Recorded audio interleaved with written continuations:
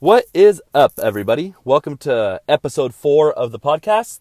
And today we're going to be talking about the California housing market.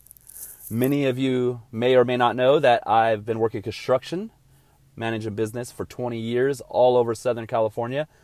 So I know a little bit about the housing market. And I also bought a house in 2005 in SoCal. So let's jump right into it because we don't like wasting time over here. I'm trying to give you a 20-year rundown.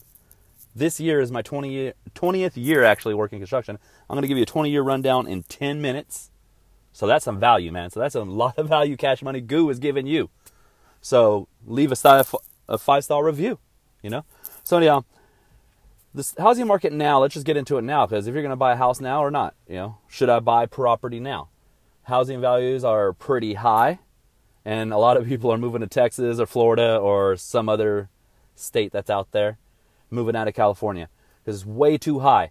A lot of people think, well, you got to think that this is not high for other people. And what I'm meaning is there are foreign investors. There's people in China, people in Europe. People in Europe, you think California tax is high? Europe, oh man, their tax is even higher. So they would love to be able to buy some property somehow, some way through maybe an investment fund or somehow. So all these foreign, monies are coming into things like investment funds. I don't know if you guys follow Grant Cardone or not, but he has his own little Cardone fund, and you can invest with him, and he goes and buys property. So, people are buying these houses that are not just regular workers that are working 9 to 5, and that's what everybody has the misconception. Is that if you're working 9 to 5, of course you're going to work 2 jobs, you and your wife and your kids, and maybe your grandkids too, all working to buy that one house because it's too expensive. But there's other people buying these houses. So let's say like in Los Angeles, in Compton, South Central, and all those areas, back in the day they were cheap, they were gang infested and whatever.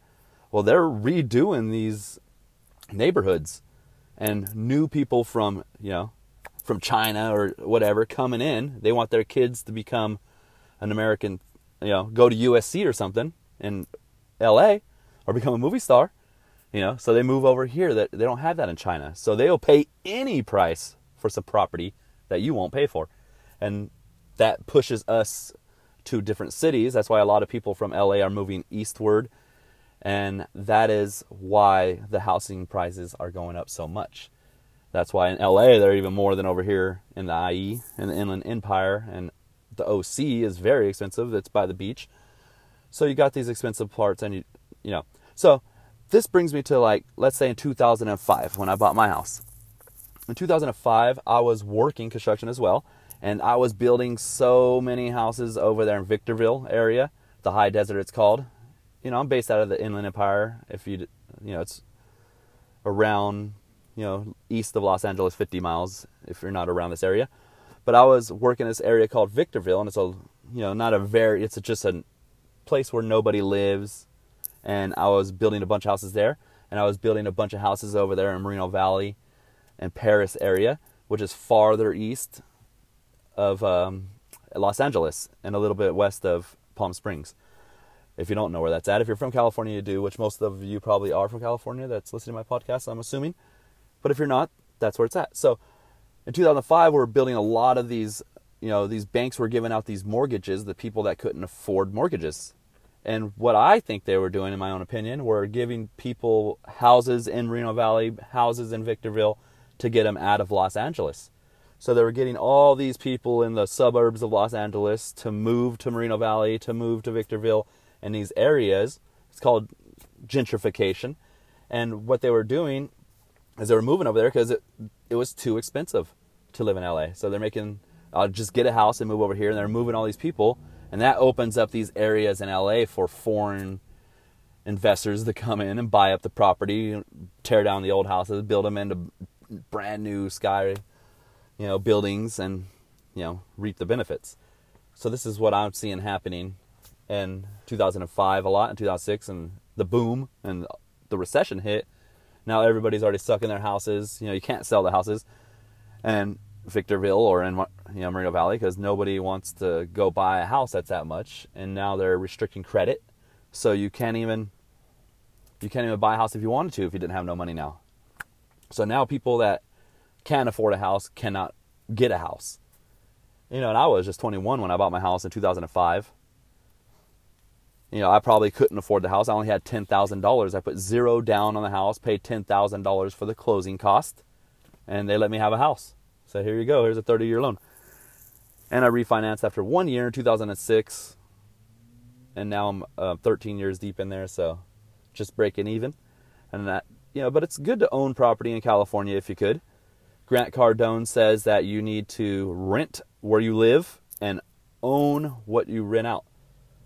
So I have my house. I'm going to actually move out, my plan, and go rent something, like a nice little condo or something somewhere, and then rent out my house. And they'll pay it down for me. And the reason why I don't want to live where I own, because now I can move city to city. I'm not bunkered down. I could go rent, I could move for a job opportunity now anytime I want, or go to make your own money, which entrepreneurship, what I believe in. You could move around anywhere you want and make the money. So you don't have to live somewhere for 30 years.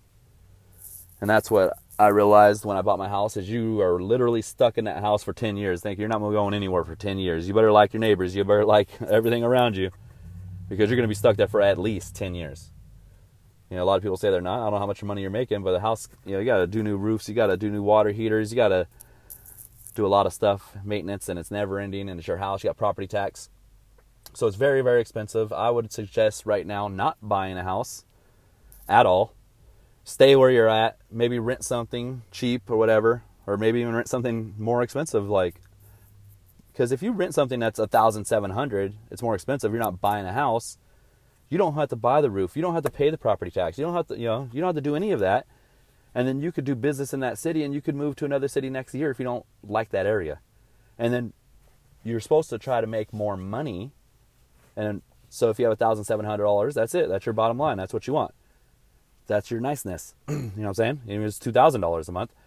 But try to make more money, and then save all that extra money. After work a few more hours. Save that money, save that money, save that money, until you could eventually buy something like which I suggest, which Grant Cardone suggests as well. I kind of got it from him. He says a 32 unit, but 16 units, or you could buy some storage, or you could buy some storage units. So what you're doing is you're having people pay you. If you have a 30 storage units, so those people are paying your rent now. So now you're getting free rent. You can move anywhere in the world and you're getting paid for free, instead of living at your house paying all this extra money. And this is what I did, and this is what I'm doing, and this is why I have to work so much to try to build out of this hole. Because 13 years deep I'm in now, I'm just going to keep paying down the loan, I know a lot of people in the city now, so now they're going to rent it out, pay my house off for me. And eventually I am going to sell the house, because when I start renting, I'm already going to start renting outside of my house, which I suggest you guys do. And then just rent and learn how to make more money. And then just keep building up more money, saving all that extra money. And then eventually I'll sell my house. If you have a house, maybe you could do this too. If you're looking to buy your second house, maybe you should just do this. Go rent somewhere. Then rent out your house. And then after that, you could just try to make more money wherever you're renting. And just keep saving and saving and saving. And then eventually they're going to be paying down that house that you own. Right?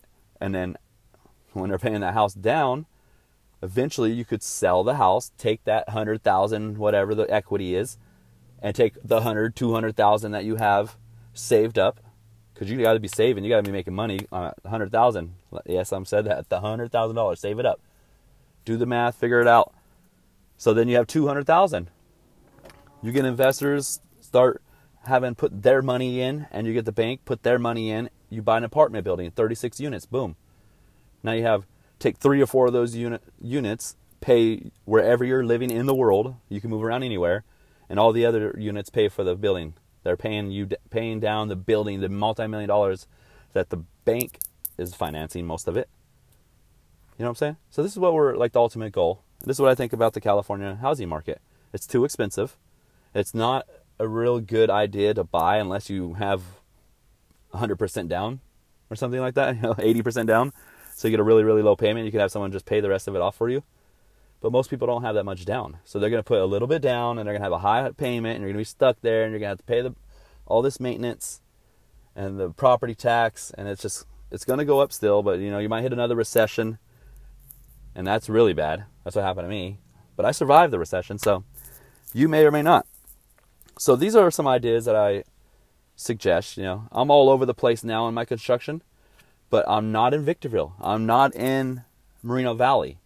To end this, I'm working in rich neighborhoods now. I'm working in Irvine, and all that's being bought up by the Asian people.